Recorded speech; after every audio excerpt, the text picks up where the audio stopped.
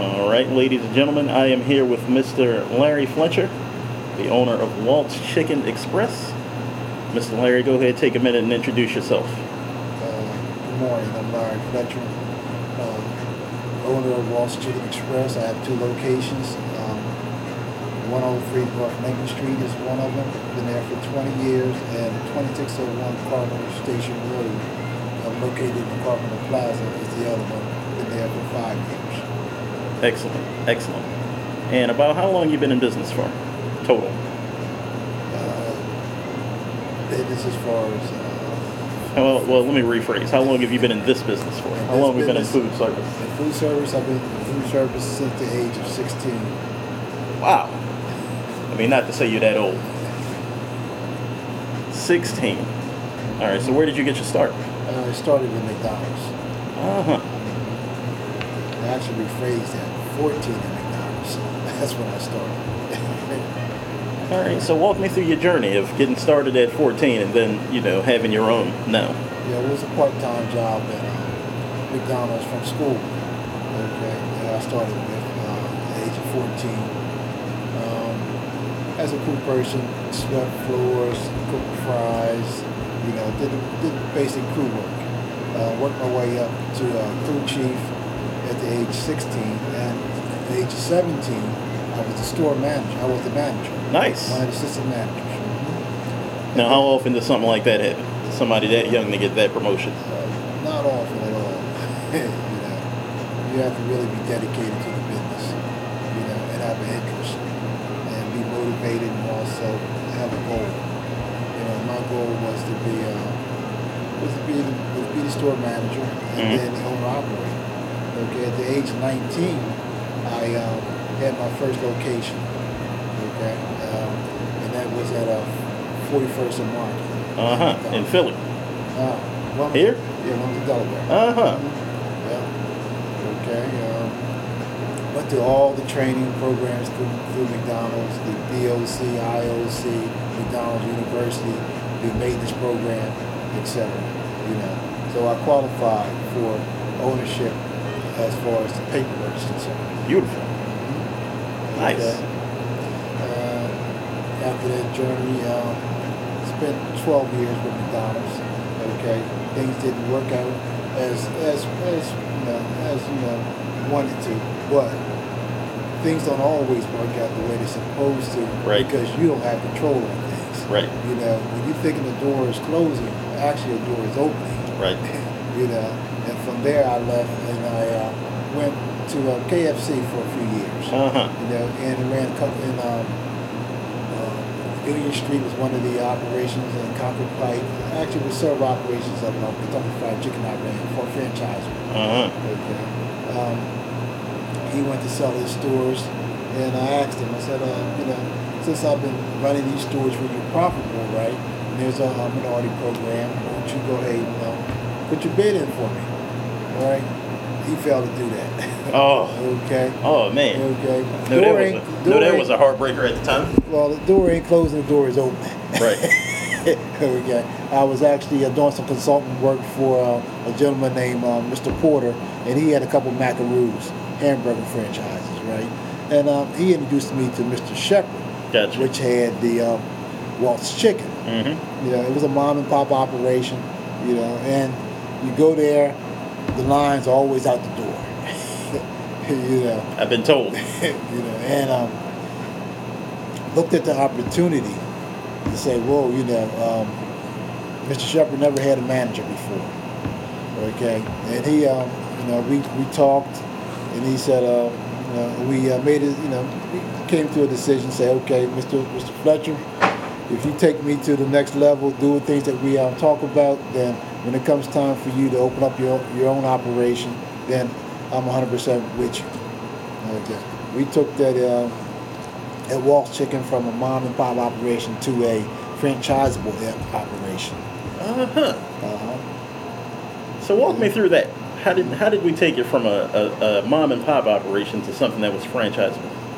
Okay, they had basically it was the product was excellent, but there was no controls. Okay, things that you learn from KFC, things that I learned from McDonald's, as far as inventory, controlling profit controls, hiring, the whole aspects of operating a business. I applied it to Walt's. So the only difference was, the only thing we had to do was take that great product that they had, because they existed less than a half a mile from KFC. Wow. And they outsold them in chicken. And this was back in 1980. Y'all should see my face right now. I'm floored. And this was when? This is back in '89. Okay, I started with Mr. Shepard in '89. I opened up my operation on Lincoln Street in 2002. Okay. Along with putting in certain controls, having a management team, developing a structure for the business. Right. They had actually they were operating with minimum register control, no inventory control. They didn't even have a safe. Wow. It was basically put your money in the drawer and hope it's there the next day. Wow. But things worked out. He gave me once I worked with him a few months, he actually retired. So what? Somewhat, right? I said, Mr. Shepard, step aside. I got this for you, right? And the proof is in the pudding. Right. He's seen his sales increase, his profit increase. He was happy. Excellent. So about how long, what kind of resistance did you run into when you first started trying to implement the controls, you say? Well, first with the crew. You had the resistance with basically with the crew somewhat, because they were used to a certain standard. So we had to actually get them together, or just have to hire. If they didn't go along with the new program, then we just had to get some folks that did. Okay. All right. So hold on, because I like that. And we'll come back to that in a second. But that leads me to a pretty important question in your business. When there are disputes among staff, how do you handle it? We have a one-on-one with them, right? We determine what the issue is, right? And from that point on, what we do, we make a resolution. How we resolve it. Based on what the severity of the dispute is depends on what action is held behind that. Gotcha. It comes behind that. But basically, it's a verbal conversation. Okay, with a commitment that that we need to move forward and do something positive from it, and then we do a written communication, right? Gotcha. And with them signing off, and make an agreement that we go forward with being with everything being positive. We tell them one thing, that we're not in the unemployment business. Okay, we're in the employment business. I like that. So we want to make sure that we do everything that we can do to make sure that that everybody has a happy medium. I like it. You when you hire it, you agree to provide a service. Right. Okay, your service is what you commit to. If it's a crew person, management, etc. Right, there's certain guidelines you commit to. And at the other end, my commitment is to make sure that you're trained, and also that you're also, the key thing for everyone is paid. Yes. Yes. And if I uphold my commitment, to paying you and training you and providing you with the necessary tools to do the job, then you should agree to your part also. Agreed. Yeah. All right. What other kinds of resistance did we run into when we started putting those controls in? Because that's a big one. I can definitely imagine that if we're used to doing things one way and we got this new guy coming in here telling us to do it another way, I can definitely imagine us having some problems there. So what did anybody come to you directly, or was it when we were encountering the resistance, what did that look like? Well, it was it wasn't, I would say, too much of a resistance, because of if there was an issue, right, Mr. Shepard had my back 100%.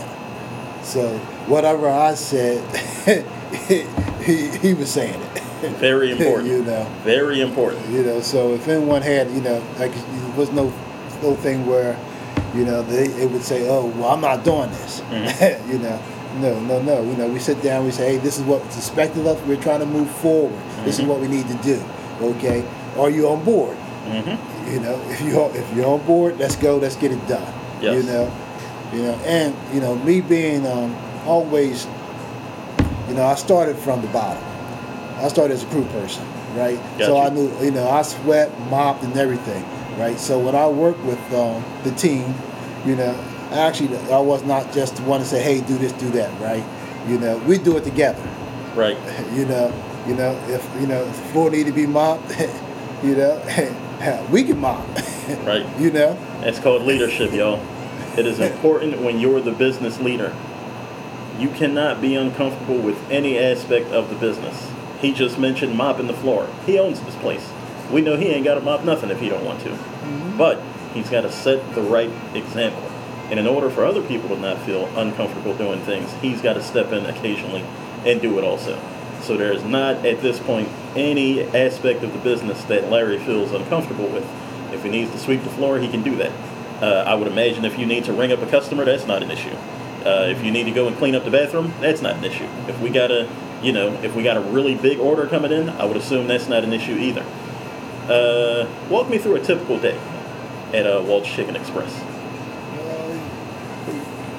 First, come in, check the inventory. All right. You know, you set up the registers. You cut the cookers on. You prep the sides. You know, they clean the cookers and so on, right? And you know, you start cooking the chicken as early as 10:30 in the morning. Yeah. Following up basically on what they did last night, also, okay. Right? And then you're preparing yourself for the day forward. You check to see if there's any orders and so on, right? The crew's here and all, right? Everyone has their directions of what they need to do, okay? And you have a somewhat meeting of the minds, you know, this is what our goal is for the day. So you guys have meetings every day? Not official meetings, but communication. Got you. You know, good morning, how you doing? You know, this is what we need to do. We'll call them strategy today. sessions. Correct. You know. All right. I like that. You guys have heard me say that before also. You need to have regular meetings with your team if you plan on being successful. Okay, so you guys open around what time? We open at 10:30. So you open at 10:30. I'm assuming you get a lunch rush. I'm assuming you get another rush right around dinner time. Walk me through that. Okay, first thing in the morning, you get you prep for the lunch rush. Actually, folks are in here at 10:30 in the morning. Okay. You know, and sometimes, most of the time, before 10:30. You know, wondering when you open. You open, yep. Right? So, you know, we start off first thing in the morning. Customers like it's breakfast time. Okay. Then we get our lunch rush. Then after our lunch rush, it dies down a little bit. Then we get another rush around about 1 or 2, depending on what location you're at. All right. Okay. And then you have your different flows because Lincoln Street basically has a lot of foot traffic. You know, so the pattern's different than just your standard lunch, dinner, so on. Gotcha. You know, here at Carpenter, you have your lunch, you die down a little bit, you have your dinner. Okay, and you do that, and then at the end of the night, you know, we close around 8:30, 9 o'clock, depending on what location we're at, and we get prepared for the next day. We do our inventory, we count our registers and so on. That's what the manager handles all those things. Got it. You know. So we try to stick to a routine, but sometimes the traffic takes you out of the routine. Is that about right? Right. Mm-hmm. All right. So I had a different type of question for you. Walk me through the competitive landscape here in your area. Who are some big local competitors for you here? Okay, Kentucky Fried Chicken is located less than a block away. Look out my back door, and you can see their back door. Oh, man. Okay, they're one of the competitors, our main competitors, right? Mm-hmm. And our motto is that, you know, they sell tacos. They don't sell chicken. Oh, oh, shots fired. Shots fired. When I edit this, I'm going to put some gunshots in the background. Maybe a bomb sound or something. So, how would you say your business stacks up against, say, a KFC, a Chick-fil-A? We stack up very well. You know, we are professional. Our service is great. You know, our quality is there. You know, our store is kept clean. So, I think we are, as far as KFC is concerned, we're better than KFC. Talk about it. You know, our product is better, our service is better, I guess, and we offer more value. You know. Talk to me about that. Unpack that for me a little bit. Okay. When you say we offer more value, what do you mean? Okay, we're just not like your standard cut and cookie thing. You know, we are actually we put love and feeling into our food. Into the business. When you come into our location, you feel as though, you know, it's part of you. You know, it's like walking in your kitchen at home. You know, talking to mom and grandma, papa, etc., brother, sister. Man. You know. Y'all should see me nodding and smiling over here. Yeah. Y'all can't really see it because we're not videoing this, but this is, he is talking some good talk, ladies and gentlemen. Right. You don't get that from the KFCs and all. You know, you know, matter of fact, if you get any communication, you know, it's sometimes it's not pleasant with them. You know. This is true. This is true. So let's go back to when you first opened Walt's Chicken Express. What were your plans before you opened? So before you even opened the doors, what were your plans? Well, the plans were the get this operation running right, and also to expand for franchising the next. So, you know, one store at a time. Yeah. So when did we decide that it was time to go from one store to two? Basically, when there was an opportunity that arose. You know, I was fully staffed at the other store. I was introduced to basically another location that seemed to be a good fit. Got you. Okay. After doing evaluation and so on, you know, we figure, okay, let's go ahead and go to the next location. Now, hold on, because I'm very interested in that. Walk me through that. What kind of evaluations did you do? When you said, you know what, this is the right decision, what were the things that made you say that? Okay, you come in and you look, you visit the location, you do your demographics, you know, basically who live in there. You know, you actually, if you know your customer base, right? So you say, okay, who lives in this area within a certain amount of miles, and so on. What kind of traffic is going through the place? Okay, you look at your location that's there, and you know, what does it take to turn it around to make it a model store? This store here is actually the model store for franchising. Okay. Okay. The other store, the first store, was actually a house. When you first went to that store, it was literally a house. Wow. I designed the whole 9 yards. You know, put the registers in. I mean, put the cookers in, put the refrigerator there, the freezer. You know, set the whole concept. You know, to make it a restaurant. You know, I was introduced to that location by a gentleman that I knew that used to work on cars for me. Right, and I was joking with him about another restaurant that he had that he was renting out, and he took me to the house and said, "Turn this into a restaurant." Okay. A lot of people couldn't see the vision, you know, because all you saw was just a house. I mean, a house, there's nothing in it, you know. So I had to actually, you know, design the whole concept as far as where to put the registers, where to put the warmers, the stock room, the whole 9 yards, and also make it feasible so that you can actually, I mean, make it productive so that the crew would have to not walk miles or so on to do the job. You know, at that location there, right, you can actually take an order, literally turn around, pack the order, walk maybe 5 or 10 feet, get the chicken, and the chicken's cooked from that location, from that area, Man. Right next to there, where the chicken's cooked at, the refrigerator is like 2 feet away from the cookers. Yep. Except not 2 feet, but close enough. He's talking about a process, y'all. Yeah. And we are going to discuss that further. But processes are important. We cannot just be winging it in our businesses every day. We have to have we do this one way, we do that another way, and we do that another way. We cannot have that. There has to be a defined process. Without a process, you're not going to have a whole lot of profit. How has the COVID pandemic impacted your business? So we're about 2 years into the pandemic now. When it first happened, how did it impact the business?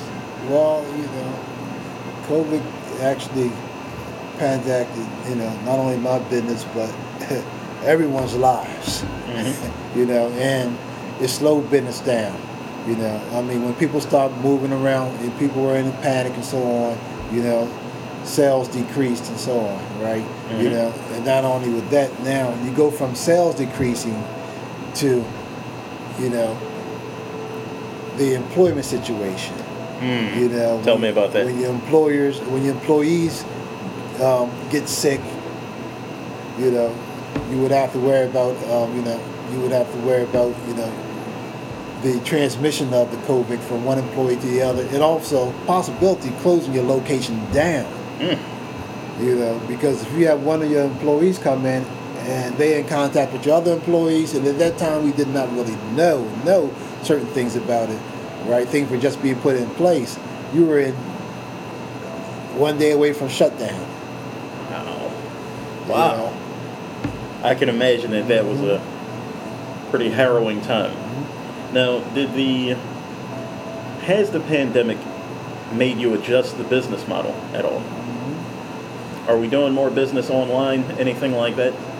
We're doing more like DoorDashes and Grubhubs, etc. But that's another story also. Well, tell me about it, brother. We got time. Because they dig into your profits. Tell me about that. Okay, their percentages are high. They average around 20% or so. My God. From your actual sales. So every time you send out $1, you only bring back 80 cents. I had no idea it was that high. Keep going. Yeah. So, we basically were a takeout location. So that workforce. So when people first coming in and out, right? We did the takeout was available. We didn't have to worry about the sit down. Gotcha. Okay. But we had to limit the amount of people who could come in the store at one time. Did y'all have a line outside? Yes, we did, because we had maximum 3 to 4 people in at one time. So 3 people, a couple people come in, place the order, step outside if the order wasn't ready. Okay. So, but we also do things that we were known for before it was actually realized people were actually doing it. Back in '89, when I went with Mr. Shepard, right? When we started working at the other Walts, we did call-ins. Call-ins wasn't a popular thing. Call-ins now is a necessity. Now walk me through that. Walk me through for those of us who are uninitiated. What's a call-in? Folks call in their order, and you prep the order, have it ready for them. Okay, we always had 2 lines available for that. 2 phone lines. Yeah. So that made, you call in, okay, you order be ready 5 minutes, you come in, you back out within 1 minute or so. It decreases the service time. Yes. Yeah. Now, what does that speak to, y'all? Evolution. You have got to evolve with the times. This is the whole Blockbuster versus Netflix debate. Now, had he not been willing to take call-ins, where would the business be now? Think about that. How else has COVID affected the business? Price of food. The cost of the product that you buy. I know that's a big one. Tell me about that. Talk to me about this food cost. Okay, food cost has almost increased almost 30%. Paper cost is also an issue too. That's almost like a 40%. Boxes that we used to buy for like $50 now cost you $80. Yeah. Yeah. And then not only with the cost going up, the availability, the supply went down. Yes.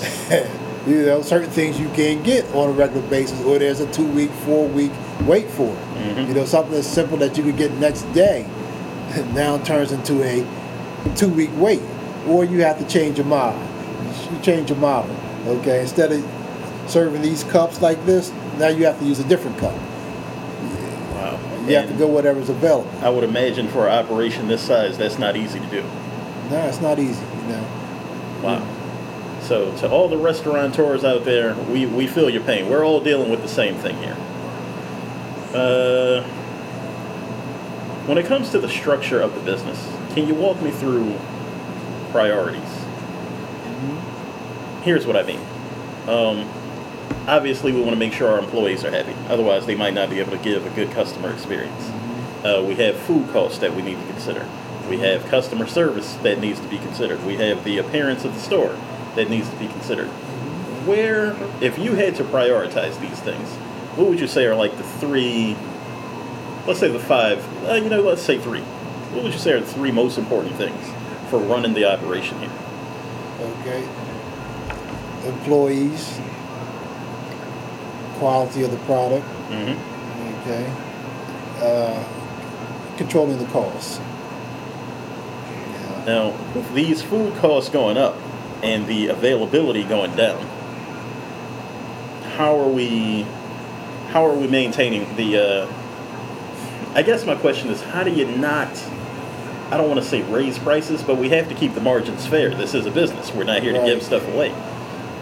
How do we make sure that we don't pass on too much of that increase onto the customer?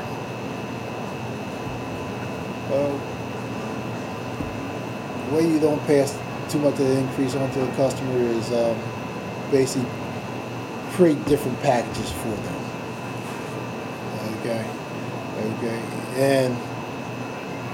and also you would have to, you have to shop wisely. Okay. Now, if Joe sells product for $1.90, and you can get it for $1.10, then you got to get it for $1.10, and that it maintains maintains the cost. So you have to shop real smart. Yes. Yeah, and you can't be afraid, when you're talking to your suppliers and all, to say, hey, look, is this the best you can do? Because without them, without you, it's no them. Right. Yeah. You have certain companies that once they get certain, I call them out, because it was Cisco, right? We dealt with Cisco for almost 20 years. Cisco started just like us, mom and pop operation in Pocomo, Maryland, one little store, and it blew up all across the nation. Yep. Okay.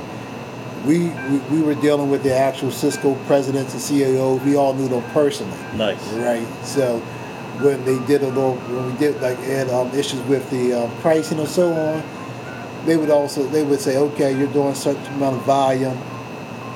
Here's a cut. Okay, this is your price. Okay.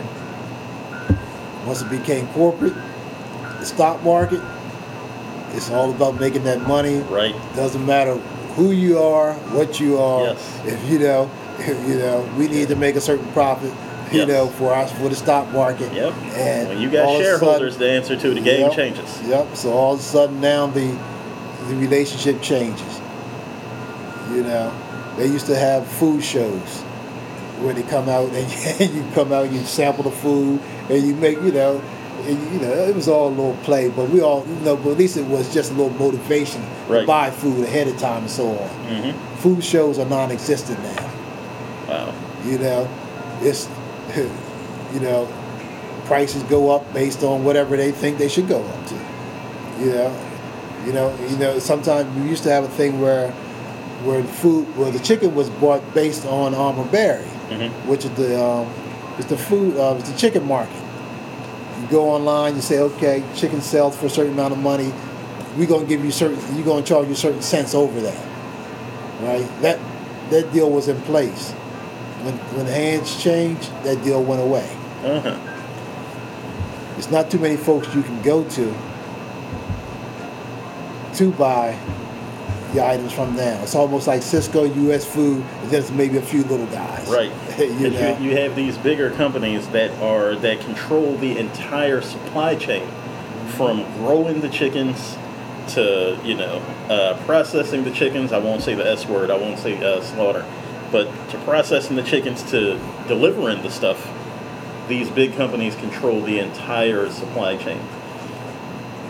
So what I think I'm hearing you say is that relationships are equally as important as everything else in this business. Correct. Mm-hmm. Got you. And sometimes those relationships might take a little time, and those relationships can change, according to Larry, based on what the other company does. You just heard him outline how, once Cisco became publicly traded, that changed quite a bit. So we're getting ready to wrap up here. Let's say a young man or a young woman walked in here and said, "Hey, Mr. Larry, I'm thinking about buying me a Checkers. Thinking about opening a Chick-fil-A. I want to open a KFC. I want to do what you do." What advice would you give them? Business plan is the first thing. Okay. You need a business plan. Okay. And once you already got the dream. So the dream is always, it's going to be your dream. So that's not a problem, right? Okay. So what you need to do is establish a business plan. If you do a business plan, it would take you through every aspect of a business that you need to know. Mm-hmm. You would know what you do if you're successful, what to do if you have a little letdown, who your competition is, what your costs are, that you need not only $5 to open a business, but $10 to maintain after you open the business. Yes. Yes. That and also that like I say, the business plan is the key. That is your business itself. It is at least on paper a success. Gotcha. And you have to follow through from that point. All right. What are some challenges that they can expect to run into? Like, what challenges did you have when you first opened your first restaurant? Oh, well, the key challenge is finances. Basically making sure you have enough capital to sustain, the growth, or while the business grows. Gotcha. That is one aspect that that is very, very important. Availability of funds is always going to be an issue. Mm-hmm. You're going to have to mortgage your house, have some funds of your own to back up whatever you want to do. Got you. So this is not a you build it and they will come type of thing. So we got to have certain marketing practices in place. Okay. I understand you have a first responders promo that we're running right now. Tell me a little bit about that. Yeah. Okay. For first responders, we're going to give you a 15% discount. Say that one more time. 15% discount to all first responders and also veterans. Okay? Come in, show your badge, have your uniform on, etc. Your purchase will be discounted 15%. And that's because we love what you're doing. And we appreciate you. So show our appreciation. Walt is going to, reach out to you or offer this discount to you. And we're not going to say for 1 day, 1 month. As long as you're responding, we are responding. Uh-huh.